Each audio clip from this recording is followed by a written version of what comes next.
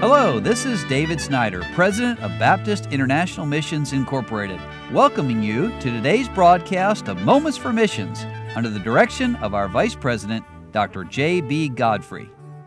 Well, welcome back to Moments for Missions, and that's what it is. BIMI has missionaries serving the Lord around the world in over 100 different fields, and I'm happy to have with me again today Missionary Eric Curtis, who's going with his family to the country of Malawi. But yesterday we ended up talking about previously you and your family worked in Ukraine.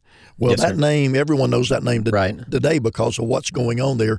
Tell us about your ministry there, and then obviously then you all left some Yes, sir. years back. Okay, so we went into the field in 2007, and really the first full term that we were there, we saw almost no response at all. Mm-hmm. And toward the end of that, I was getting fluent enough where I was able to preach in Russian, witness in Russian, things like that.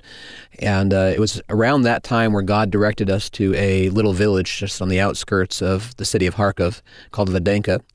And we just really felt like God was wanting us to move our gathering there. We just had a few people, when we were in the city, and just, we'd pass out thousands upon thousands of tracts and just had very little response. When we moved to that village, it just seemed like the Lord really started blessing. And, it's a Russian Orthodox community over there in that area, very hard, like Roman Catholicism, and very hard to reach oftentimes. I remember witnessing to people, and I'd say, well, do you believe the Bible? And they'd say, oh, yeah, we believe the Bible. And I'd say, well, let me show you what it says. And they'd say, oh, no, I believe what the priest tells me. Okay. And so sometimes that makes it really hard to get through to people.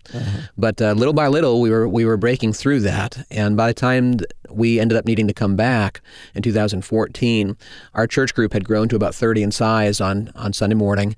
And we would do a salvation Bible study with those who were interested in receiving Christ, just to make sure they completely understood what it meant to repent and trust the Lord. And we were having more of those than we could handle in a week, and we had seen numerous people get baptized, and just a very young church group, all babes in Christ. Right. And it seemed like the work was starting to blossom. And then all this stuff started happening in 2014. Much of what we see now culminating really started back in 2014, and we were very close to where some of that was taking place.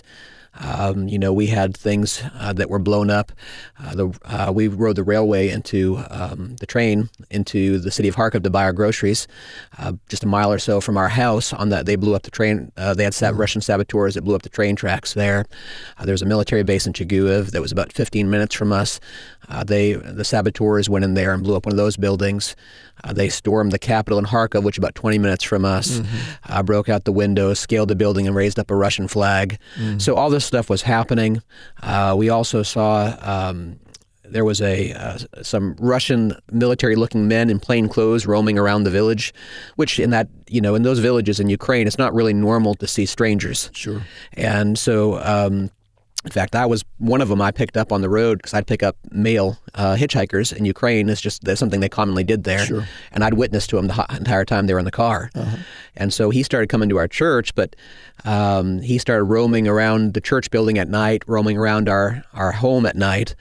And the church people were like, no, you be careful with him. And then he wanted to meet with me, and they were trying to get me not to do it. But I said, well, I'm gonna witness to him, and I went. But thank the Lord, he wasn't there. I think the Lord kind of preserved us from that. And Amen. we eventually just got to the place where things got so heated. We had neighbors threatening us and whatnot, and we just felt like we had to get out. And God robbed us of all peace, and we just got out of there. Well, thank you so much for sharing that with us. And tomorrow we're going to find out about their leaving Ukraine and coming back to the United States and now headed to Malawi. You've been listening to Moments for Missions. For further information, please write to BIMI, P.O. Box 9, Harrison, Tennessee 37341, or call us at 423-344-5050. Or you can visit us online at www.bimi.org. Until next time, may the Lord richly bless you.